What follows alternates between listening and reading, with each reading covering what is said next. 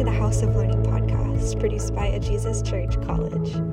Join hosts Richard Tamburo and Molly Inman as they chat with other faculty and guests about church, the Bible, theology, and learning the way of Jesus here in Portland.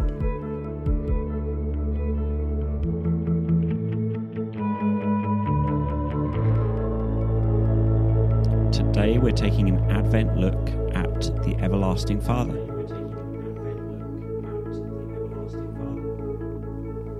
Hi everyone, welcome to the podcast. I have got three people today, and we're continuing looking at Advent. So I have on my left the man, the myth, the legend, first time on the podcast, which is bizarre actually. Can't believe we've not had you before. Yeah, it's good to Sir be here. Jonathan of Tate. Yes, hi everyone. How's it going? It's good to be here. Good to chat. I like the sir. Yes. Yeah, Yeah. and Upgrade. Jonathan. That's my official name. I Yeah. appreciate that. That's like the Sunday name. Yeah. Like when you're in trouble. Yeah. Get the long version. Yeah, maybe if I get some more letters Yeah. attached to my name as well and accomplish some things in my life, I'll Yeah. think about transitioning. But for now, I feel like I've set the bar high. And Tim and Dave.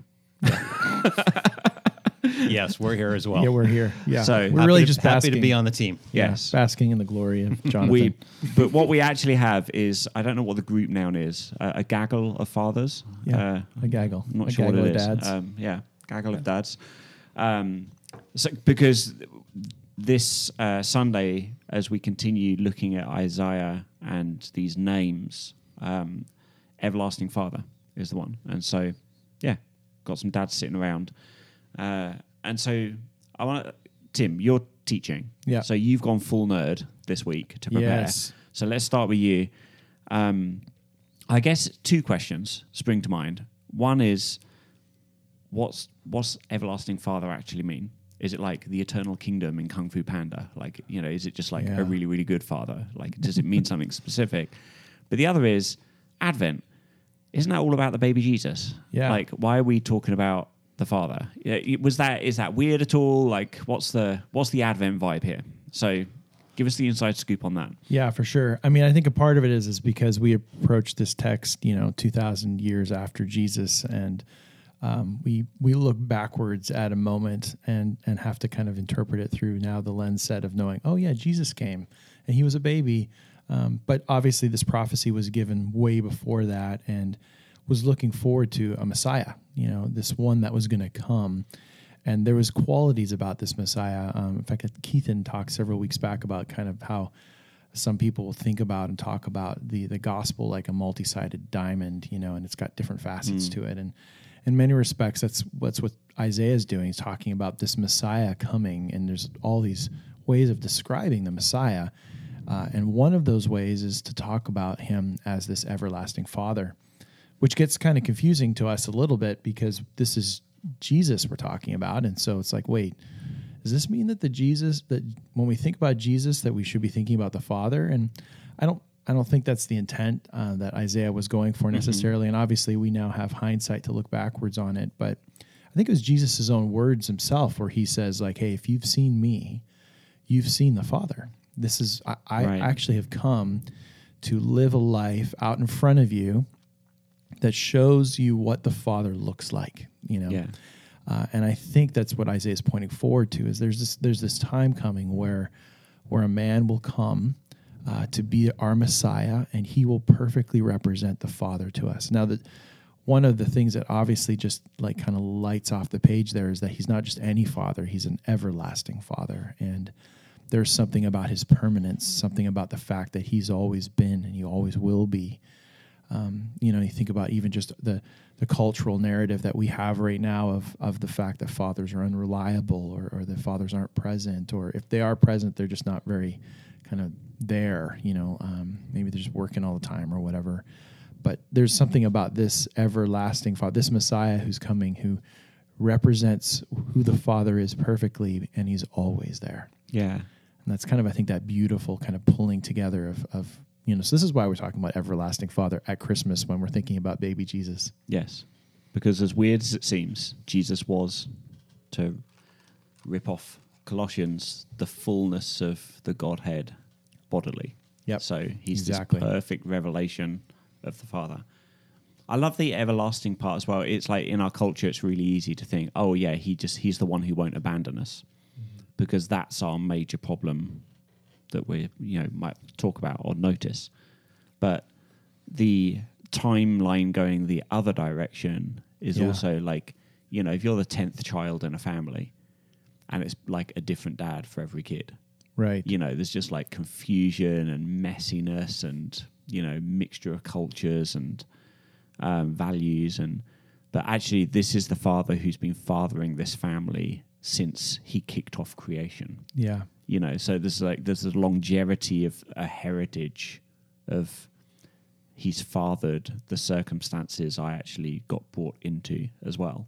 Yeah. So I like that it's both ways. Both directions. So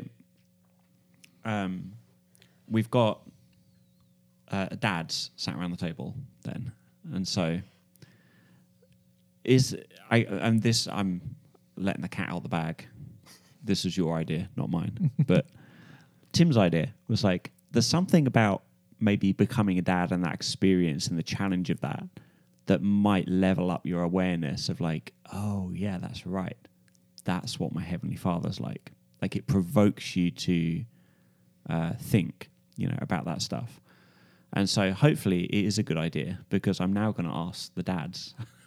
Let's start with Dave, because he's been quiet so far. Chief Elder Dave.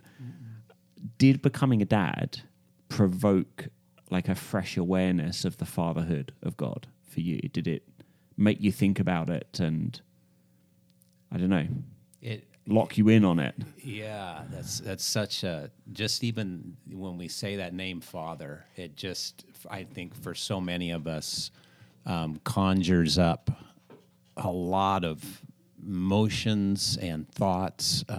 And I think when I became a dad, I have 3 beautiful children, now all adults. I think it just even witnessing the birth was to me a very spiritual and kind of, it somehow was like, wow, I'm a part of something really big here. And just even the miraculous way that God chooses to bring new life into the world was just such a beautiful moment for me, and kind of awe-inspiring, and definitely made me think about the eternal. And now there's this in the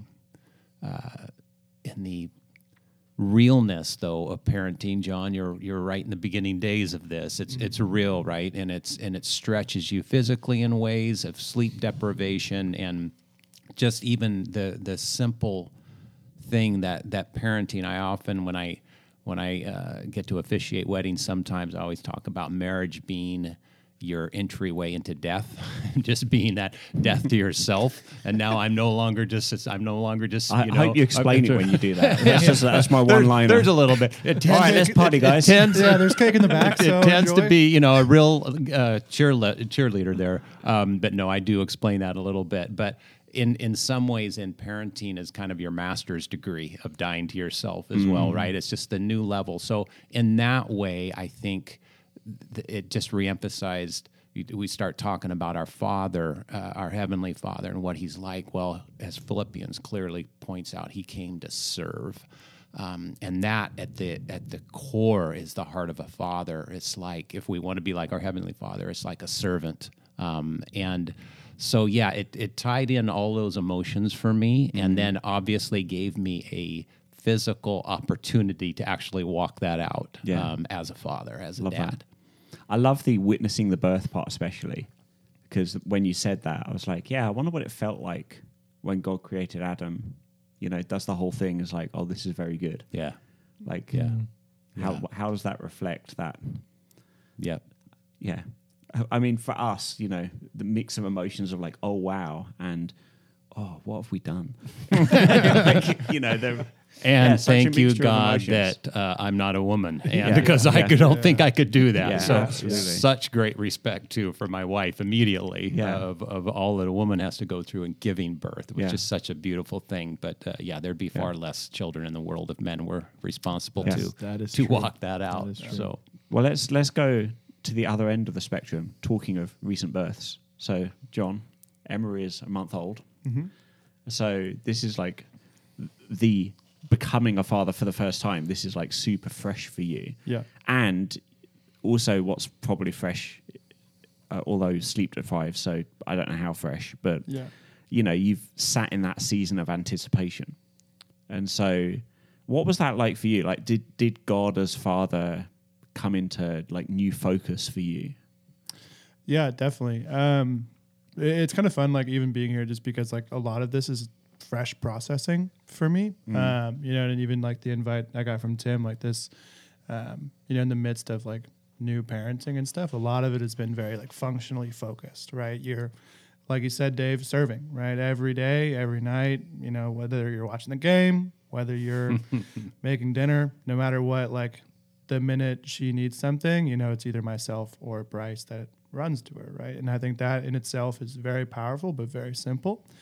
But it's fun to like process this out loud because, yeah, even the minute like she was born, like it's like this huge, like, breath of fresh air of that anticipation, which like for 9 months you've been like, okay, in theory, there's a baby coming, like, and like, Lord forbid anything happens. And like, you know, but it's surreal, right? You're like, okay, my wife's getting bigger. It's exciting. Like you know, you're starting to figure out what that means. You know, you're chatting with friends around you that are fathers, and you're figuring out like, okay, what does this idea of fatherhood look like? And then once it's finally here, it's like this like surreal, overwhelming like wash of emotion of saying like, wow, this like child is like officially with us, and like it's ours, and it's ours, you know. And it's beautiful. And I remember just like weeping, you know, and just like being so overwhelmed and like humbled. And I think that's the word that I just continue to come back to, like time and time and time again. It's just like how humbled I am that like I get to be a dad. Like I get like this child, and I have like this wife that is incredible, and that like somehow the Lord chose me to like be a part of this. And yeah, it's really like made me aware of my humanness, one, but then two, of like how good the Father is, because like, and I don't want to give away all my gold here, but Just stretch it out over the podcast on Sunday. Yeah. I'll just talk a little slower. No, but it's really made me aware of my humanness and like selfishness, like you mentioned, Dave. And within that, like even all the love that I have for her, all the love that I have for Bryce, like if that's what I give, and like within my brokenness, like how infinitely abundant is it from the Father? And that is perplexing to me. Yeah. Isn't it interesting, like metaphors of fatherhood, motherhood, and being children abound throughout Scripture, right? It's so deeply intertwined with God's way of doing things. And like for us, like your experience of like, I just got so humbled. Yeah. Right? Can really associate with that. But the Father, the Heavenly Father, He already has the humility, like that heart of like wanting to serve. And I just find it really interesting that in us, we get the experience of caring for a new child and becoming a parent, and that humbles us. But actually God has that kind of heart, and you know, the members of the Trinity have this relationship where they like love, serve each other, you know, in these ways, uphold each other. And out of that perfect humility, God's like, actually He expresses it by, I'm going to be a father to a creation. You know, so there's some sort of deep theological connection that I can't quite like wrap my hands around, but those two seem so connected. It's just interesting that, I don't know, God's chicken and egg, and we're egg then chicken. Like, it's the other way around. But there's something about that maybe gives us a window into understanding our Father a bit better, which is that's what drew you to that question, right, Tim? Yeah, for sure. What about for you, Tim? Like becoming a dad? Yeah, I think it's a part of that journey where you're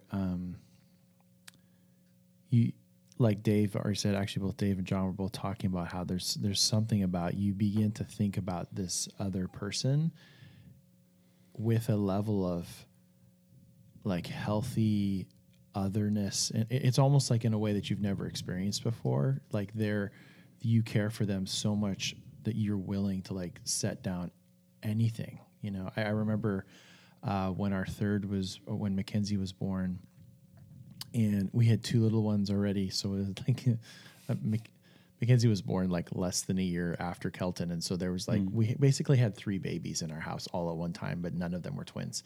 And it was crazy. And I remember when it was time for Britt to go to the hospital, having such a deep awareness of my own complete like self-forgetfulness. Like it was probably one of the first times, and maybe even one of the only times in my whole life, where I just remember being so other focused. Like I just emptied myself in such a weird way, where it was like, I don't care what I will do whatever it takes right now to help make sure my wife is okay, to make sure that this baby comes into the world and to care for my 2 boys. Like it was, and I almost had like a surreal moment of pulling back and looking at myself, going like, this is how the Father works with the Son. Like when Jesus like empties himself, it's like this. It's an emptying that's completely other. Like I am for my Father's purposes, and the Father's for the Son, and it's like I don't know, like all of our life feels like a living metaphor to how God. I mean, when we're at our best, it's like a living metaphor for how God functions in society. I think He's so for us. He lays down so much in order for us to be who we need to be, and I think sometimes we forget that. And there's I think a keen awareness when you step into parenting, whether it's as a mom or a dad, where you begin to realize like, this isn't about me. Like it's not about me. And I think when we as humans begin to think that way, we're getting closer and closer to the divine. Yeah. So, and that's, I mean, you're describing part of the fundamental battle of the brokenness of humanity. Yeah. Is, I mean, you know, we throw the word pride around, but it's a kind of dysfunctional world in our culture now, because actually it's not that much of a negative term anymore. But making it all about me, that's another way to describe part of the problem in Genesis 3 in the fall, you know? Okay, so I'm just, because I know the verse that you sort of grabbed a hold of to anchor, like, how are we going to answer this question? Yeah. But you sat there with your Bible, you're like, okay, Jesus, what are we going to do this Sunday? Pretty much like every chapter has something to say about the Father. Yeah. So like, why go to 1 Thessalonians 2? And it's okay to answer, well, I prayed and God put it on my heart. But like, what's the story? Yeah, that's funny. Because that's a kind of overwhelming sermon prep. Yeah, no, it's seriously. And when you're starting to like even explore, like you said earlier, Richard, the whereas like, you know, parenting and fathering and mothering and sonship in the Bible, well, it's everywhere. Yeah. I mean, like you open up the Bible and it's on almost every single page. It's kind of like God invented family. And I think it's a powerful reality. To be honest, I mean, one answer is literally God did put it on my heart as I was praying. But the other part of it is that I have just spent so much time in the life of the church. And the passage in 1 Thessalonians 2 is like, it's kind of a go-to verse when I start thinking about the nature of what family is and what church is. And like God, we think of church as kind of almost like an institution and an organization, and God's like a religious business. Yeah, like religious business, exactly. And yet God, when he approaches people, humanity, he sees sons and daughters. And I think that's part of the reason why family is such a huge metaphor in the scripture for both the people of God in the Old Testament, but also for the church in the New. And so a few passages kind of like boil it down so clearly as this passage is in 1 Thessalonians, and Paul does such a great job. And it's especially interesting because Paul, to our knowledge, was never a father, you know, and obviously he was never a mother either. So from him, he's moving through these metaphors of mother and father in 1 Thessalonians from via the Holy Spirit and via his experience of being a part of a family and via his experience. And he's literally using himself and his other disciples as examples of like, this is what it looks like when you function this way. And it's all familial language, which is what makes it, to me, is what makes it so beautiful. Because it's like, oh, hey, Paul got this. He wasn't even a dad. So he clearly knows how to like, this is how the Father functions. Hey, follow me as I do that. So it seemed really natural. Yeah, that's so beautiful.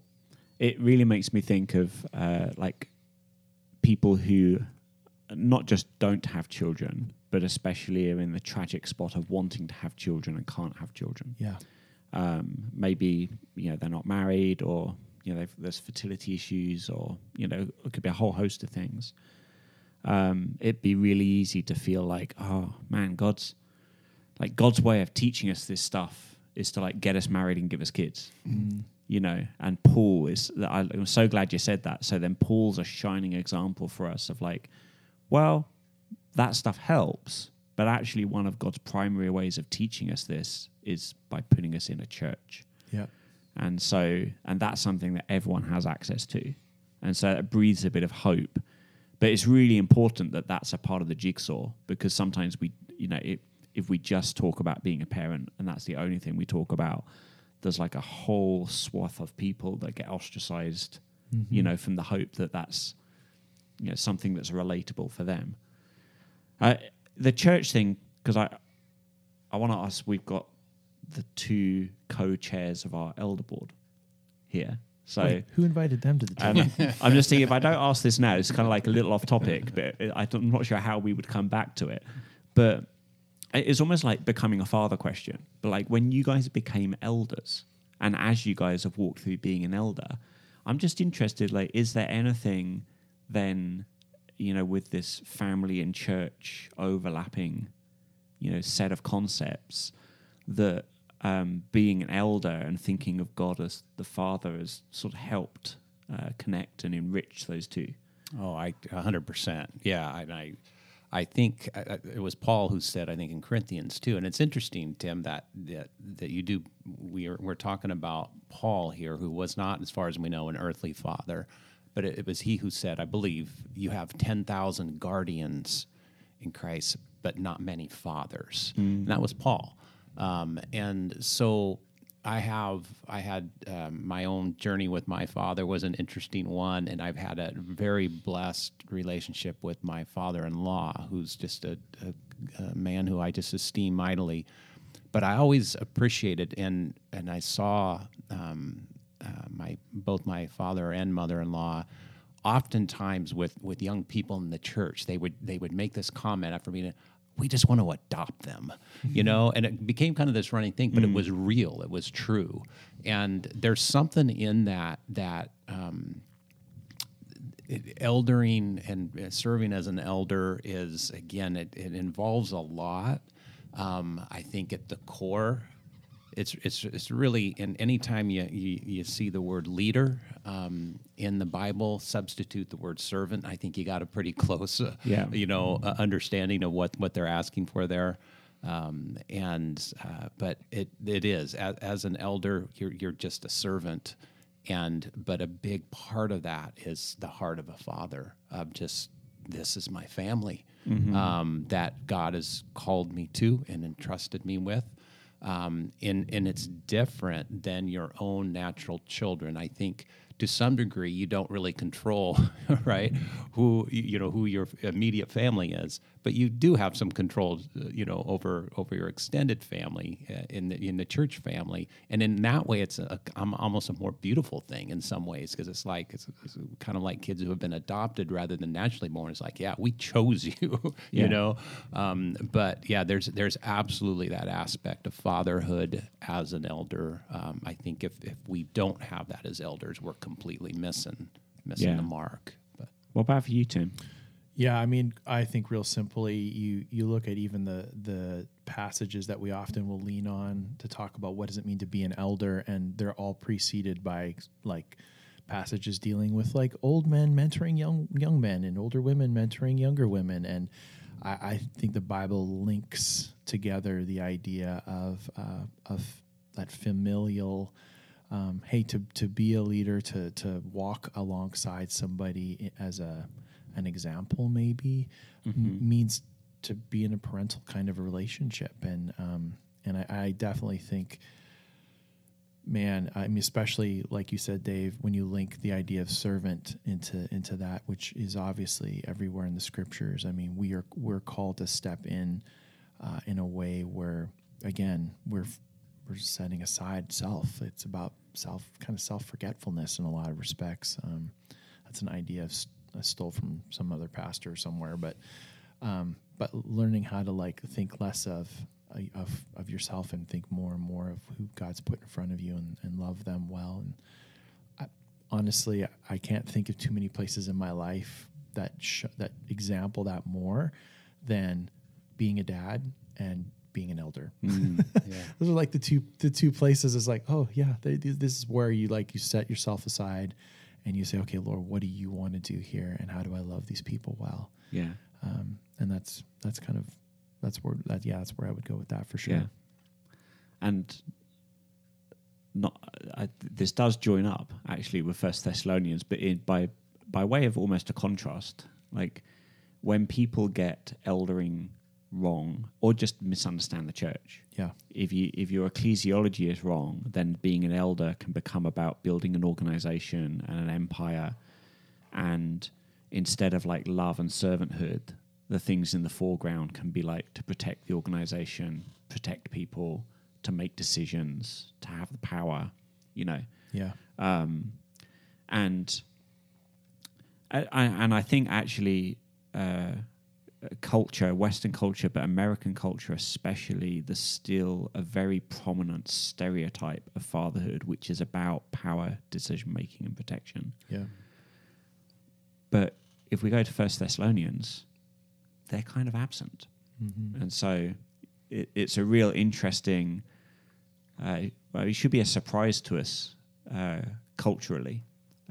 If it's not a surprise to you, good. Jesus has been teaching you. You know, that's a good thing. But when you look at culture and be like, oh, wow, like this is really different. So maybe someone should read 1 Thessalonians and we can have a little look at the ingredients of being a father that come out here. Here, I'll just pull out the one verse. When I say read 1 Thessalonians, I won't read not the whole entire book. That would be the rest of our podcast together.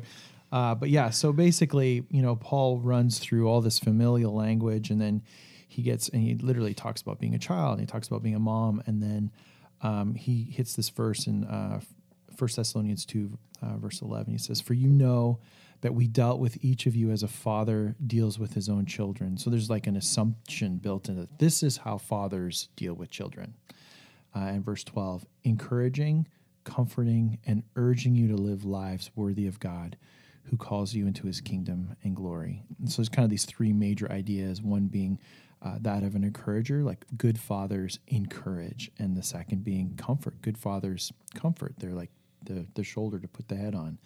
And then third, good fathers exhort, or they urge to live lives worthy. So they disciple and they help their kids know how to. This is what it looks like to go hard after Jesus and to learn how to become all that God wants you to be. So, yeah, and I love it's all like growth language direct to the child. Yeah. All right, so I want to come to John because, well, you've been quiet for a while, and you're sleep deprived. I want to make sure you're still awake. It's always dangerous. Yeah. So, quite unfairly, in some ways, Tim called you and set you some homework. I was like, "Hey, I know you haven't slept for a month, but would you think about this?" It felt like an easy yes. If I could just catch him while he was tired. Yeah. Defenses are down. I just want to affirm, like, John and Bryce are doing amazing. I remember when we had our first kid, like if you'd asked me to do this, I would have just cried down the phone to you. It just said, I just want to sleep. So, podcast and showing up on Sunday and not falling asleep on the stage. Like, hopefully we'll see because we're recording before Sunday. Yeah, I normally go to the 11, so we'll see how the 9 see how the 9 shakes goes. out. Just poke you. Yeah. Fall asleep on stage. Yeah. We'll see how the lighting. So what was the one for you? The aspect for you to think about here, and I'm interested. What were your first impressions? As a new dad, did it? Because that's, I think, really different for the rest of us. To our mind may go back to stories and episodes of being a dad, but you're sort of looking forward. So you've got such a different perspective than us. So yeah, give us the, I don't know, 416 inside to out kind of like let us 19.2. into your brain and Yeah. like what this was like. Yeah. So yeah, I was assigned the comforter word, adjective, exploration, so to say it. And yeah, like I said earlier, like it was interesting to start kind of unpacking the last month or so of like, what does this actually look like? And kind of like I alluded to earlier, a lot of it is just like being a servant, and like being willing to put down whatever you're doing, and like you're watching the show, I'm watching Monday Night Football, whatever it is. My first priority is getting her settled, getting her like fed, or making sure that I'm caring for Bryce as she's doing some of those motherly duties that I might not be able to.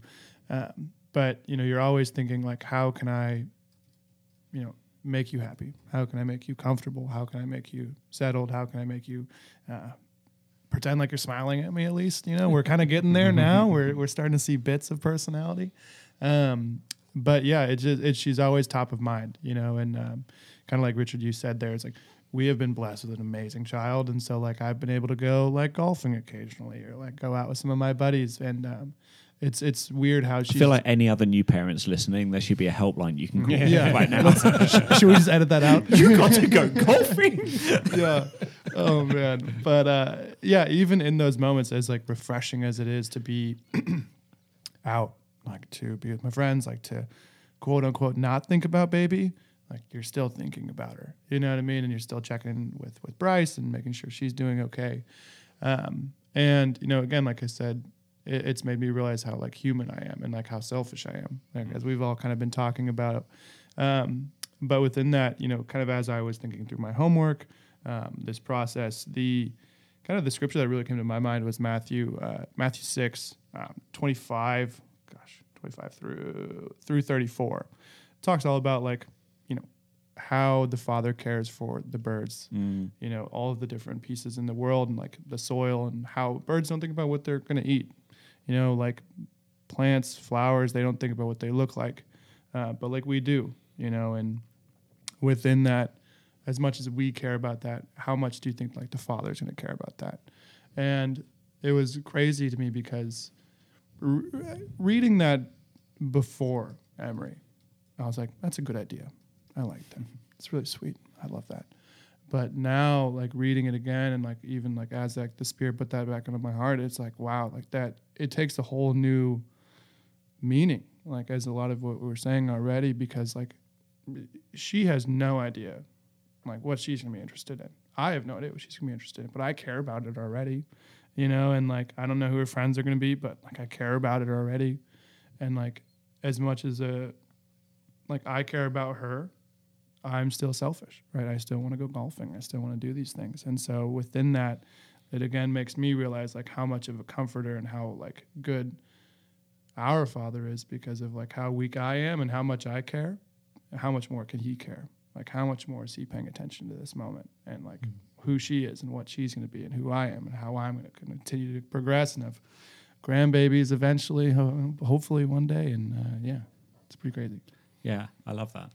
It is that strange experience of like, you may not want to. You may prefer to go watch TV or go golfing or take a nap or a million things, but you don't get to say no because you have this fragile little thing that you have to keep alive, and not keeping it alive is just not an option. Yeah. And it just draws something out of you. But there is like a manifestation of God in that. Like God loves us so much, like letting us go is just not an option. So that experience of like cannot say no. I mean, it's so far, right? Because the enemy does such a good job of making us, think. I wonder if God would. Like, I wonder if God would answer my prayer or talk to me about that or help me with that or provide for that or, and yet actually that's not how God has revealed himself. That's not the kind of God he's revealed himself to be. Yeah. It's amazing too. Like that passage is such a beautiful one because of it's such Jesus's language is so assumptive. Like he's just assuming, like, it's just like, well, like God takes care of the birds. He takes care of the lilies. Like, Yeah. of course he's going to take care of you. Like, it's almost like a, of course I think it's totally connected to what you're saying, John. Like, it's because how much more is God's like holy nature, like his ability to comfort, his ability to care is so much greater. It's this beautiful language. Yeah. You said a lot better. I like that. I'm gonna snip that in for Sunday. I'm glad we were doing a dry run. It's good. Do you know the other thing listening to you that really struck me is the sort of proactiveness of your comfort, right? Like she's not going to come to you Yeah. and interrupt you and be like, oh, hey, I need some comforting right now. Yeah. Which But on some level I'm looking forward to. Yeah. Because but Yeah.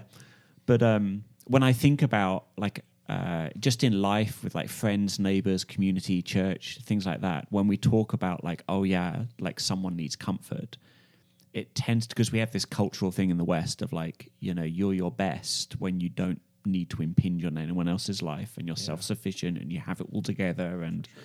And so when someone needs comfort, it's like something's gone horribly wrong or it's an emergency or a last resort or something like that. But you're describing a situation of like, no, I just have to be continually on, tuned in, like looking, proactive. And that I don't know the answer, but it just made me think like, oh yeah, like I bet that's more what God's comfort, like his heart of comfort to us is actually like. Not like, hey, dude, if you totally drop the ball and screw it up, you can come and I'll comfort you.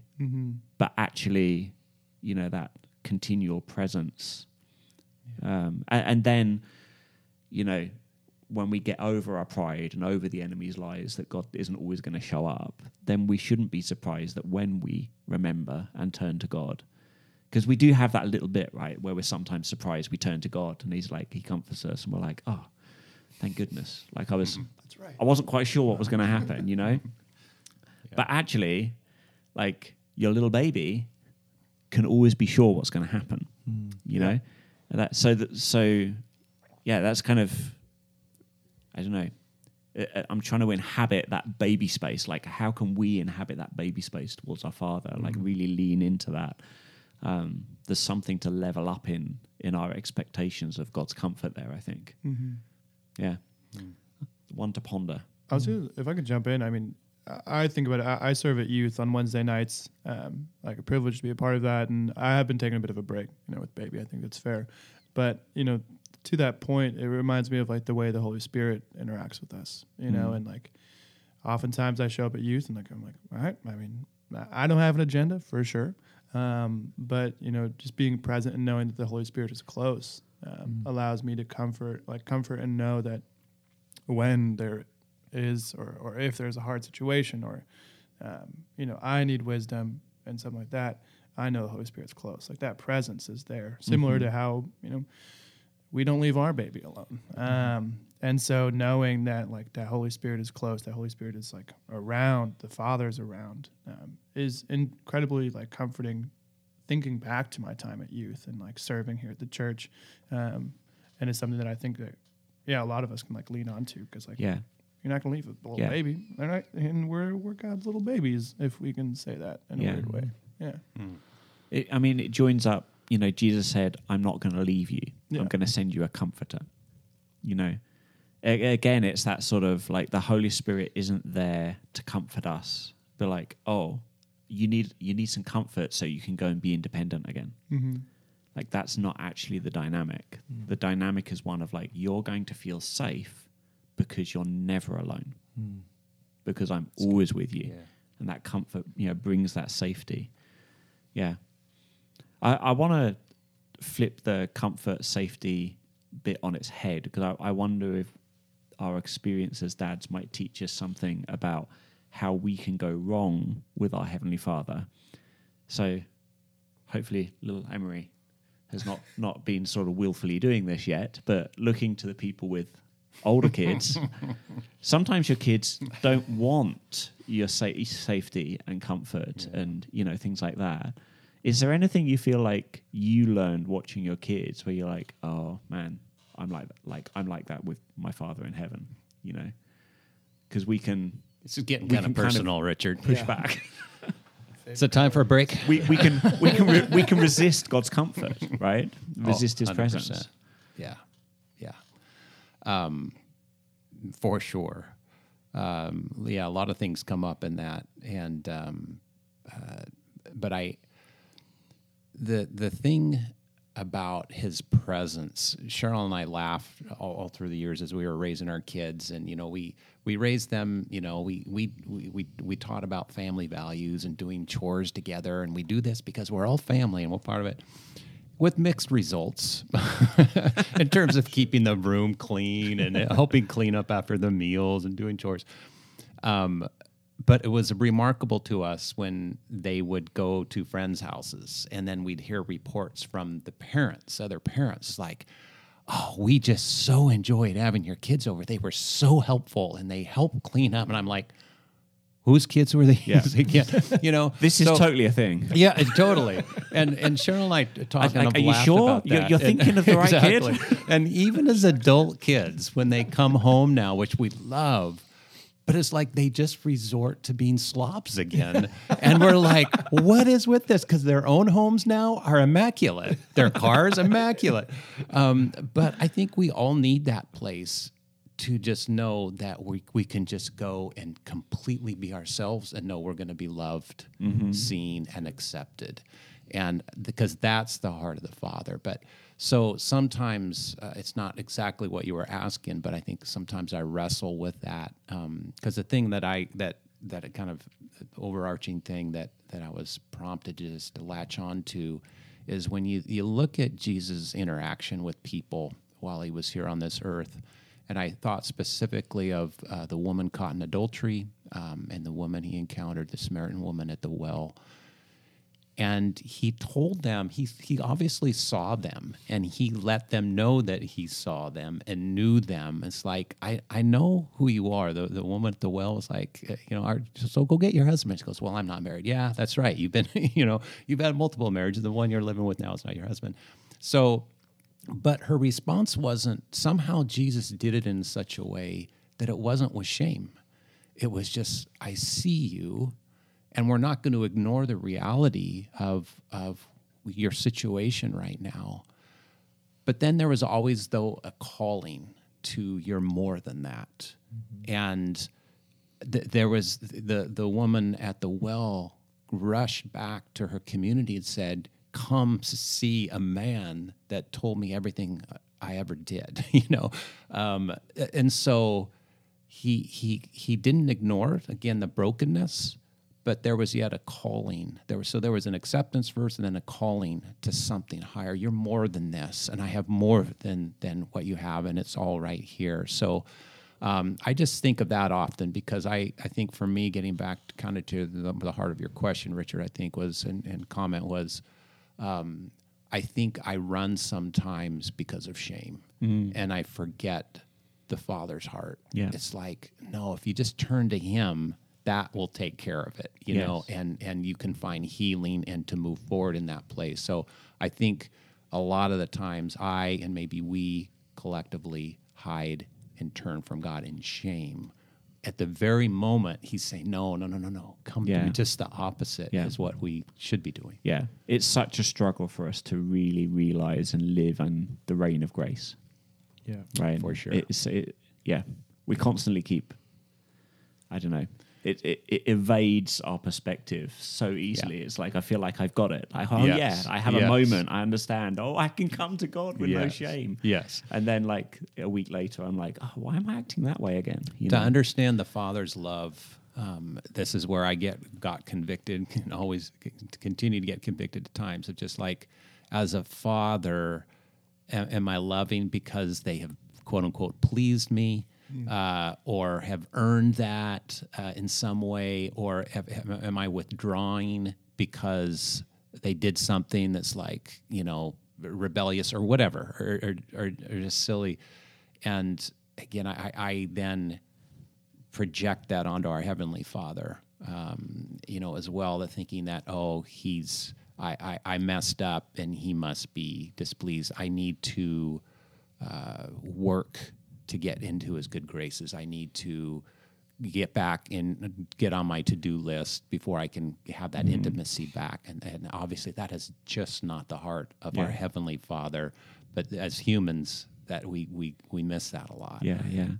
I feel like that's a nice segue into your homework. Yeah. Which was encourage. Yeah. Because you just gave a list of some of the most profound things that we allow to discourage us. Yeah.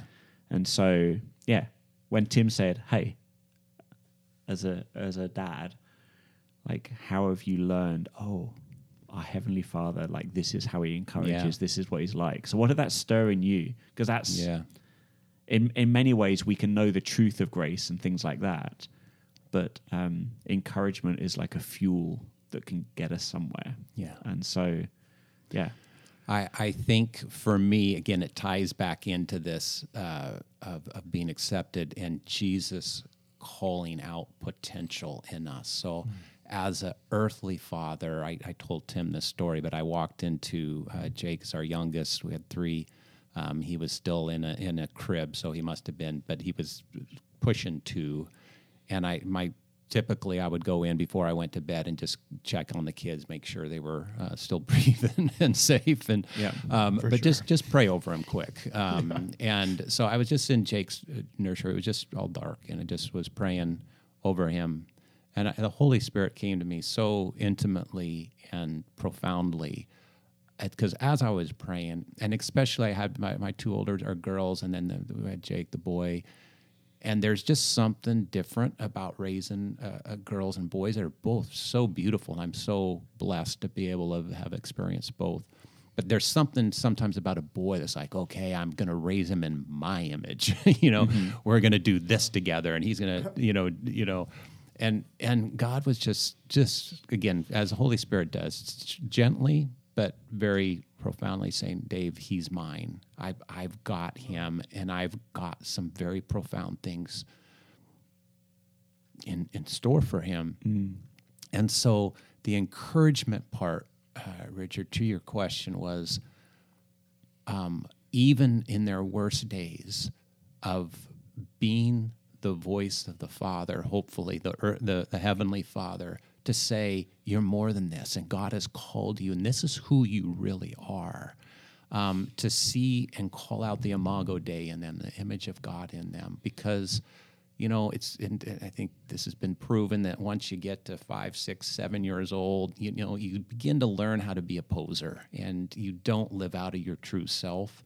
And so I think as an earthly father, my prayer, our prayers, Cheryl and I's prayers for our kids over the years got simpler and simpler, but they would just simply kind of be, Lord, would we just pray for His destiny over each of the kids and His identity over each of the kids.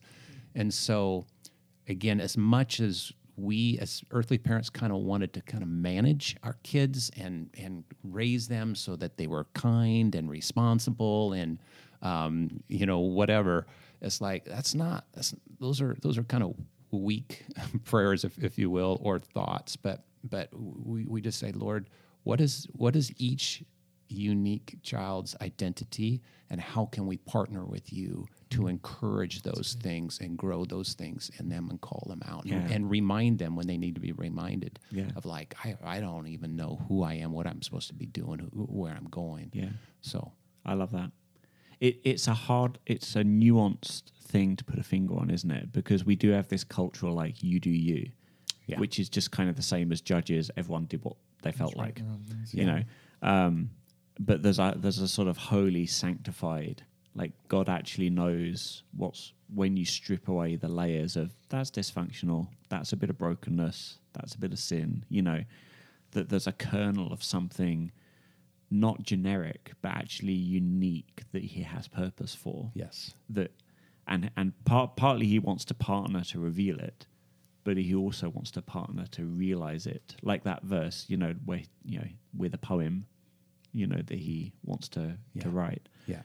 So I feel like I just asked you a ton of questions, so you guys can chip in on this. Yeah. It's interesting that, if that's what the Father's like, why is it that Christians and churches and Christianity has this reputation where so many people are like, oh, I could never do that because and actually a lot of people leave church saying, I just felt like, it was trying to make me be someone I'm not.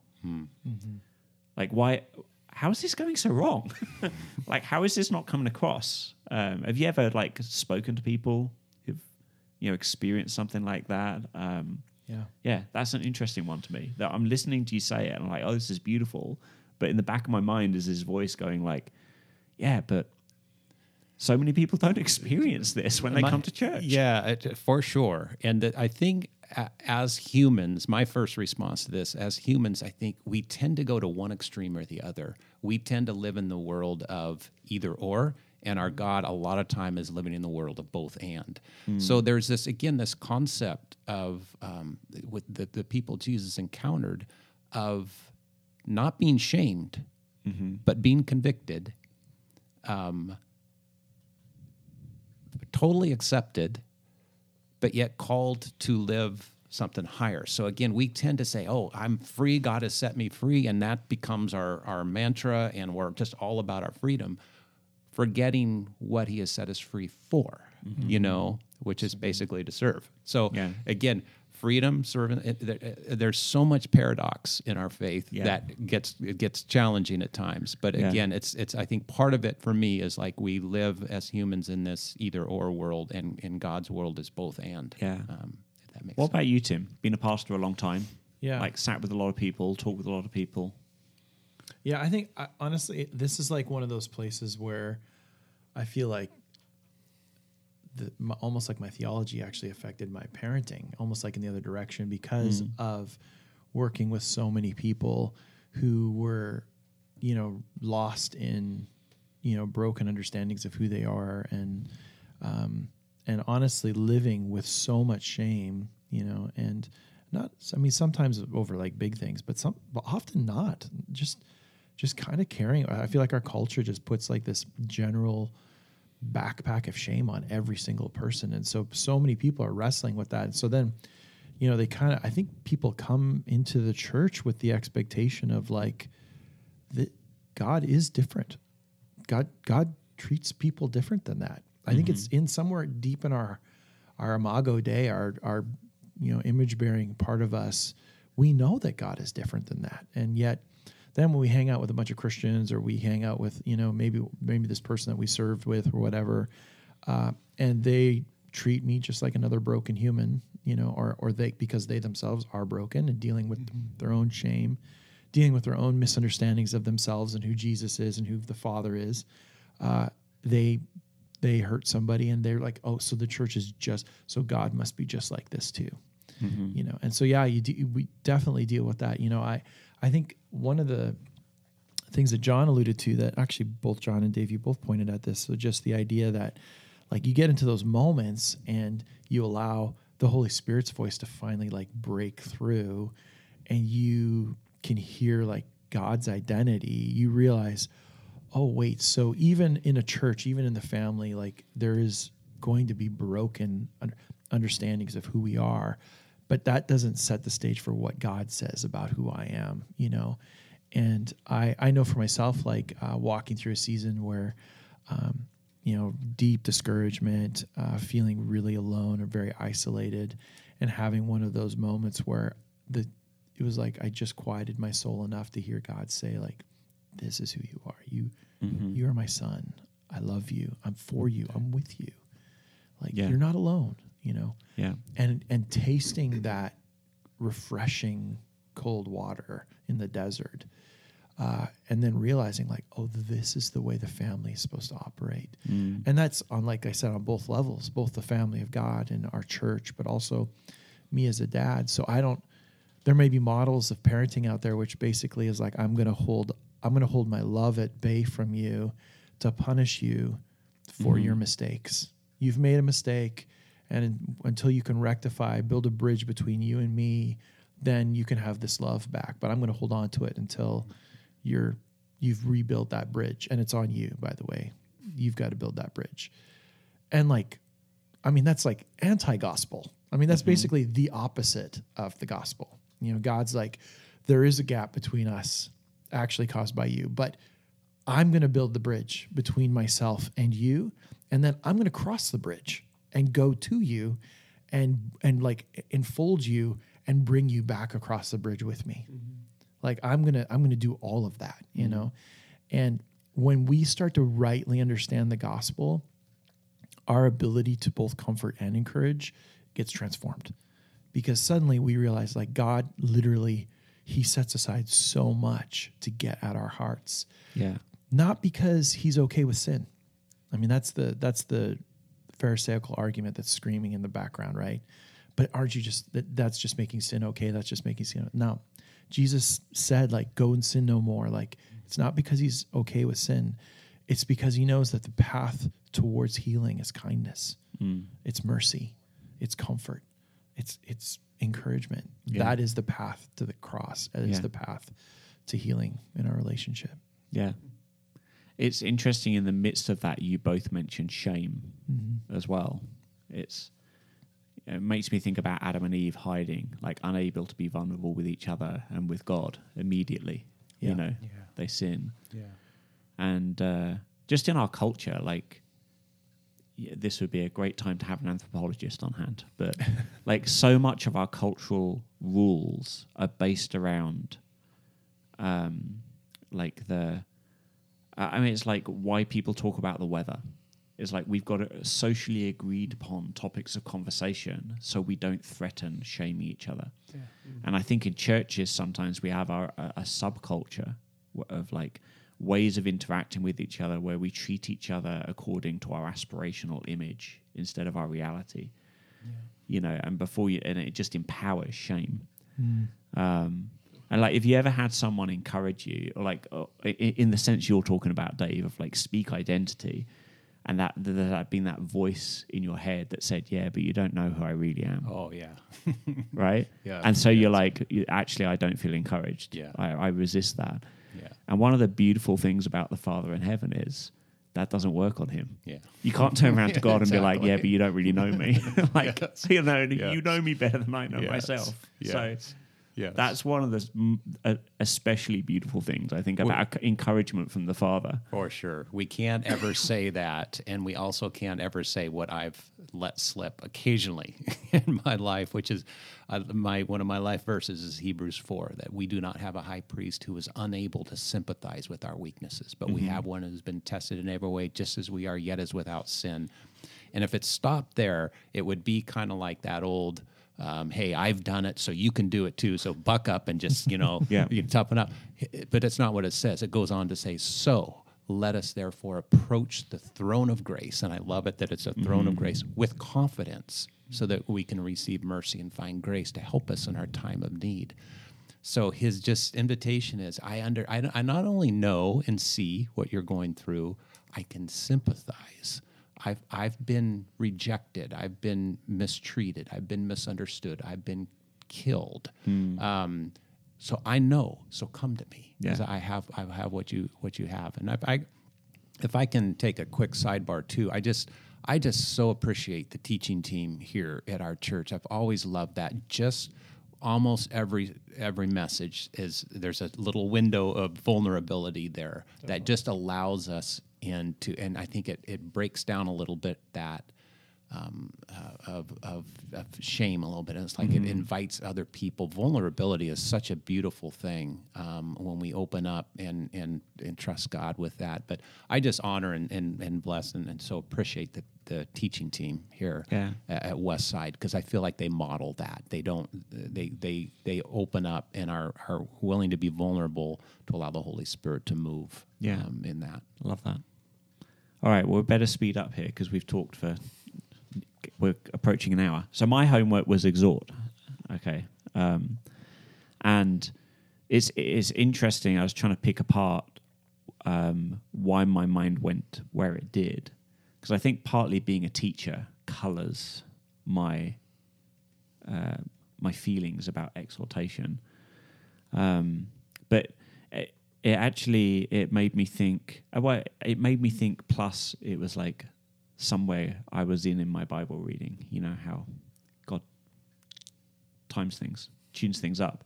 But it's in the beginning of Titus where Paul he's talking about his work, which then that joins up with the we did as fathers in the ministry. But he says he's working for the sake of growing their faith and their knowledge of the truth, and that those two things produce godliness that has a hope of eternal life. So it's like the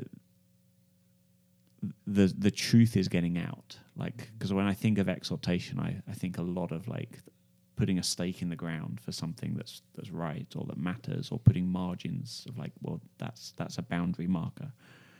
But it's truth on a journey, and I think that's one of the things. Again, the sort of caricature of religion. You know, people may be like, "Oh, I could never go to church. It's just a bunch of rules." And it's like, yeah, if that's what you think exhortation is, like, that's pants. Like, no one wants that. But it's truth on a journey, and acknowledging the journey you're on. And it's, yeah, I think there's a part of me as a kid that was very analytical and abstract thinker, you know, where I just wanted to like be able to have a book in my head where I wrote down all the true things, but not really on any sort of journey of and it producing the godliness. But also it's not even just that, because that's just moralism. It's producing godliness because we're going to be eternally with our God. Like we're on a journey of becoming, because that's actually the relationship we're going to increasingly inhabit as a primary one. And so I think, and those are the things that, you know, they challenge me as a dad, you know, to not just be someone who's like, oh, my job is to lay down the law, but like, you know, what does it look like to help a kid understand why I want to have a conversation about a stake we need to talk about, that we need to wrestle with getting in the ground, but like understand what to do with it so it can produce the right thing and help them figure out how to allow it to produce something. And the reason why, like to put it within a narrative and a story, because as Christians we've got a better one. Like we don't have to have one, you know, there's the sort of selfish ones of like all the things you tell your kids because you just are fed up with their mess and you want to make your life easier. Like that's a thing. Or you know, the story of like, well, you gotta learn this to be successful, or you've got to learn this to survive, and it's not that those things are like from the pit of hell and total lies. It's just that they're not the story. They're just like little aspects of the story, but they're not the story, and they're not that meaningful and valuable. You know, they're not true enough to really anchor sort of the meaningful growth that is actually valuable. Yeah. You know, that isn't just a shallow, pale reflection of being a really good human. And so, yeah, it's an interesting one, because I think when we think of exhort, we often think of someone like stood on the soapbox, calling it out. But it's something I then really appreciate, you know, in God's way of doing things. You know, like the way the Holy Spirit works. You know, he's a revealer of truth. And, you know, one way that could be is like Holy Spirit walks in the room, it's like, hey, shut up, listen to me. Boom, mic drop. All right, I'm out of here. You guys got to think about that. Yeah. You know, but actually the Holy Spirit comes and he, with so much gentleness, shows us something. Dave's looking really embarrassed because his phone's going off. Shows us something, but then shows us how to respond to it. Yeah. And that's a really common prayer for me, all over the place. Parenting, myself, it's something I pray every Sunday when we get to praying for the teaching of the word in pre-gathering prayer. Yeah. It's like a common thing with like, Jesus, show people like how to respond. Because I think when the Holy Spirit is revealed as this revealer of truth. It is like revealing how to connect to truth. And so exhortation for me, it has all these kind of overtones, and that like the Father has this master plan of a journey he wants to take us on, and a strategy. You know, he's just so masterful at knowing how and when to say the right thing. And that's something that I did not learn from my own parenting. That's something I learned in contrast to my own parenting, of like so many times not knowing that was the right time and things like that. But I think there's something actually about being a dad that elevates the awareness of just how deeply we need that and how hard it is. Yeah. And then like how grateful that we actually have access to a father who like knows us inside out, back to front, and is involved enough, you know, that comfort, intentionality with the heart of an encourager to actually press in with us. I think that's where the key is that like I love the fact that Paul strung all three of these ideas together, because like I mean, and maybe it comes out a little bit cliche, but like having spent a lot of time on the sidelines watching my two boys playing, and actually even my two boys playing football and Mackenzie doing lacrosse, like I've heard coaches say really hard things in very intense ways, and kids just roll with it. They're just like, oh yeah, okay, I do need to change that. Like the way I'm doing that is just, I've got to change that, you know? And you just sit there going like, if I ever said anything like that to you, you'd be like, no, I'm not going to, you know? And especially when it's a good model, like I just realized that like, what's going on here? Well, it's because the good coaches match the tough stuff alongside the good stuff. Like they're encouraging. They're the ones that come out onto the field when the kid gets hurt and is like, are you okay? Are you going to be okay? You know, kind of thing. Like a good coach is matching exhortation alongside of encouragement, alongside of comfort. And they're doing it in a way that, like you're saying, Richard, is actually heading somewhere. It's not just moralism.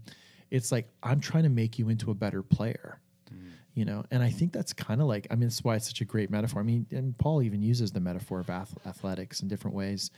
I think it's such a good picture that way because there is a goal in mind to win, you know. And in our case, the goal Jesus has is like, you're a part of my family. You're a beloved son. You're a beloved daughter, and I've actually literally put my mission inside of you to go do something about this. And there's an intended goal. So I'm not just trying to make you good. I'm trying to actually make you into a good kind of human, that goodness would literally leak out of your pores onto those around you. Like it's transformational, you know? And I think it's when those three ideas are all linked together, we see it at its best. Like, yeah, God doesn't leave us how we are. He loves us way too much for that. Yeah. I love that. And Richard, I think you said you highlighted the word growth earlier, and that's our God is he's always moving. And I got called out on this as a dad several times again by the Holy Spirit. That was on the phone. Cheryl, which is, you know, Similar. But John, just so free advice, it's like I got caught several times because I think I always wanted to know, okay, what's the parenting playbook? You know, just God, just tell me what the playbook is, what the rules are, how I do this. And maybe I would have some success. And I just remember, again, another Holy Spirit moment when my oldest she was maybe 13 at the time, but I was really struggling to kind of connect with her. And it's like, I'm doing all the things I used to do. And it's like, as soon as I said that, it's like, yeah, I used to do. I was parenting her like an 11-year-old, and she's 13 now. And I had stopped growing and kind of moving with the Lord. And I feel like that's a big thing of Father. And just when you said, Tim, just a coach knows what's needed at any given time. But just that reliance on the Holy Spirit and growing and moving with Him and moving as our kids grow. That's how the Lord deals with us as well. And it's such a hard thing to do. Because, I mean, you'll get this, John, of like, you work so hard at like finding some way to get 3 hours sleep between 3 a.m. and 6 a.m., you know, or something. And and just at the moment you feel like, oh, I think we figured it out, something changes. Yeah. You know, so right from the Eyes get pop go, open. right through So to true. being the end of being a teenager, you know, it's just really hard as a parent where you just, and that's where maybe again the contrast as like earthly parents, we feel like, oh man, like I don't know if I'm up for the next challenge. You know, like, man, I'm running on fumes. Yeah. Like I just learned that, and that was just, I feel like I was just recovering, you know, and now, oh, it's another challenge already. But the Father is just inexhaustible in his resources, and so we never ever need to worry. That God's So playing thankful catch up for or that. something. So good. Yeah. Well, we got to spend just a few minutes to finish because there's a really important thing we haven't talked about. We did talk about people who haven't got kids, can't have kids, things like that. But there's a lot of people, and like you said a phrase earlier, something like my own father, which was an interesting relationship, you know, like, like Tim, I know like your upbringing, your parents went through a lot of transformation, so you almost got to see like two really different versions of your dad, different relationships. I've got a hot mess of stuff. I haven't asked you about it, John, so I don't know, but it's just, No, let's dive you know, in. sat around a table. It's one of those interesting things, you know, if you had a poor father figure in your life, and this was profound for me, my mum actually had to take me and my brother and flee from my dad. We had to go on the run and hide. Like there was, you know, abuse, mental illness, like all sorts of stuff, and at an early age. But then I remember sitting around and a guy who was a mentor when I was like a baby Christian, and he's like, "Hey, Richard, like I really think like God wants to show you He's a father." And that was not good news. Like I was angry and I was frustrated and I wanted to run away from that conversation. I was angry at the person, but I was angry at God. There was a little bit of me that was like, God, how dare you reveal yourself through something I don't have access to? It's like you've decided to cut me off. You know, it's just so frustrating. And so I had to, I mean, it's a mixture of things. I had to exercise some faith and be like, well, God's been good so far. I'm going to have to believe that He's able to do something about this. And that he's able to overcome it. And really exercising that faith was the thing that healed the little disruption in relationship with the Father, where I was like, like the 3-year-old, I'm going to turn my back on you and, give you the cold shoulder. And so some reconciliation was needed. And I think faith brought that, just believing that he is able to overcome that. And it's a little bit again of like, and by this stage, my dad was dead. So, the possibility of reconciliation and redemption of that relationship was gone. But then what God actually did is showed me like the other ways He had to show like, what being a father would be like. And it was the church primarily and people in the church. And a little bit like watching families, but a little bit of like allowing people to be expressions of the Father to me. But even, I think it's been a matter of ongoing faith. Like when I first became a dad, there was that like voice sat on my shoulder. It was like, and you won't be able to do this, because you don't have access to this. And so, yeah, it's a real interesting one. I'm just very aware on Sunday there'll be some people who'll be like, well, that's great, but that's not for me.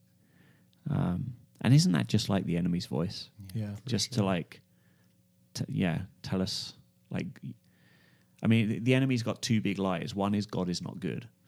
And the other is like, oh, He's good, just not to you. Yeah. Yeah. So that was, I remember it very vividly, like sat in a circle at a Christian festival and, that experience of just feeling so upset with God. And so, yeah. What about you guys? Like in your like upbringing, and then it may be different for you guys, but that tension between your father trying to be a father and your heavenly Father, it's the stuff you've wrestled with there, or things that helped you in the wrestling.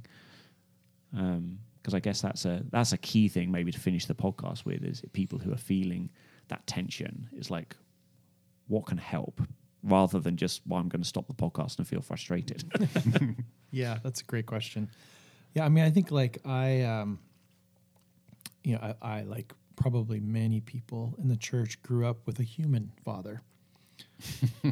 So one that was learning how to be a dad, just like I was learning how to be a dad. And I think that's a part of the reality as kids, so how do we wrestle through when our father is, making mistakes because he didn't have, his dad made mistakes, and I think for me, there was a few things that I never had to question in my home. I never had to question the fact that my dad loved me. I never had to question the fact that my dad was going to be there for me. He was kind of a fighter, and so I always knew that was going to be like, he'll be there and he loves me, kind of thing. And then there were other things that just didn't add up. They just weren't the same. And I think God was moving and literally transforming him through my childhood and helping him both fall in love with him, but also to help him become who he needed to be, And I think that change for that journey for my dad was one that I, as both his son, but also a son of God, got to like watch and say like, oh, this is what transformation looks like. And this is what it means to grow, and I think a lot of young people come to some space. Some of them do it in high school. Some of them do it in college, where they have to make a decision. Am I going to allow my parents to just be people that are figuring things out and have made mistakes, and allow them to basically show them the grace that God has shown us all the time, And I think, that's the journey. I think for some people, I'm keenly aware of the fact that other people's stories are much more difficult than that, But I do know for me, one of the things that was really helpful was actually focusing on the things that I did learn from my dad that were really, that actually this did resemble God. Yeah. This looked like my Father in heaven, and that was helpful for me, because it kind of took my eyes off of the imperfections, because I don't want people looking at my imperfections either. Yeah. There's grace in there, and then to watch God just do a transforming work and realize, oh yeah, God's doing that with me. And there's so much hope in like your experience there, because I'm just aware there's another person who might be listening and on Sunday or to this and thinking, I've blown it. Yeah. Yeah. And not that your dad was a monster who turned into like a beautiful Christian, but you got to see him develop. Yeah. You had that transformation in your family, as like they fell in love with Jesus, and the change, and you're not telling a story of like, oh, and that was terrible. I wish my dad had just been perfect from the beginning. Right. Like actually in the midst of that, God's taught you, revealed things and all the rest. And so that experience of broken parenthood that God is working in and redeeming is still a beautiful way that God can reveal himself. Yep. So that like I've blown it is never the end of the story. Right. It doesn't cut it off from redemption. Yeah, for sure. Yeah. And I like how you said that too, Richard. That's also, that extends then to us as dads, right? Because I know that, there's days that I've looked myself in the mirror and said, like, what have I done? Yeah. Like, I can't believe I just talked to my kid that way, or I can't believe I just talked to my, to Brittany that way in front of one of the kids or whatever. But that's where it's like, oh yeah, my story is still being told too. Yeah. Yeah. Well, I think we'd better wrap it up, because if you listen to the end, you've done very well. That's quite a long chat today. So I hope that you have some really good thoughts provoked. You got some things to carry forward into your week, meditating on this amazing Father that we have in heaven, and that elevates this Advent. Like, this is the Father who gave his Son, sent him in all this humility. And, you know, as we travel past the nativity into, the life of Jesus and everything he does, like, that's the Father expressing himself. And so, yeah, may it elevate your Advent, and take care. We'll catch you next time.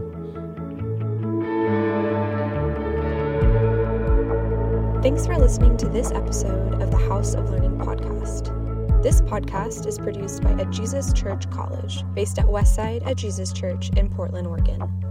AJC College trains and mobilizes the next generation of kingdom leaders through an accredited 4-year degree in biblical studies with an emphasis on leadership and formation. We combine classroom learning with mentoring and ministry apprenticeship for a third of the cost of traditional college.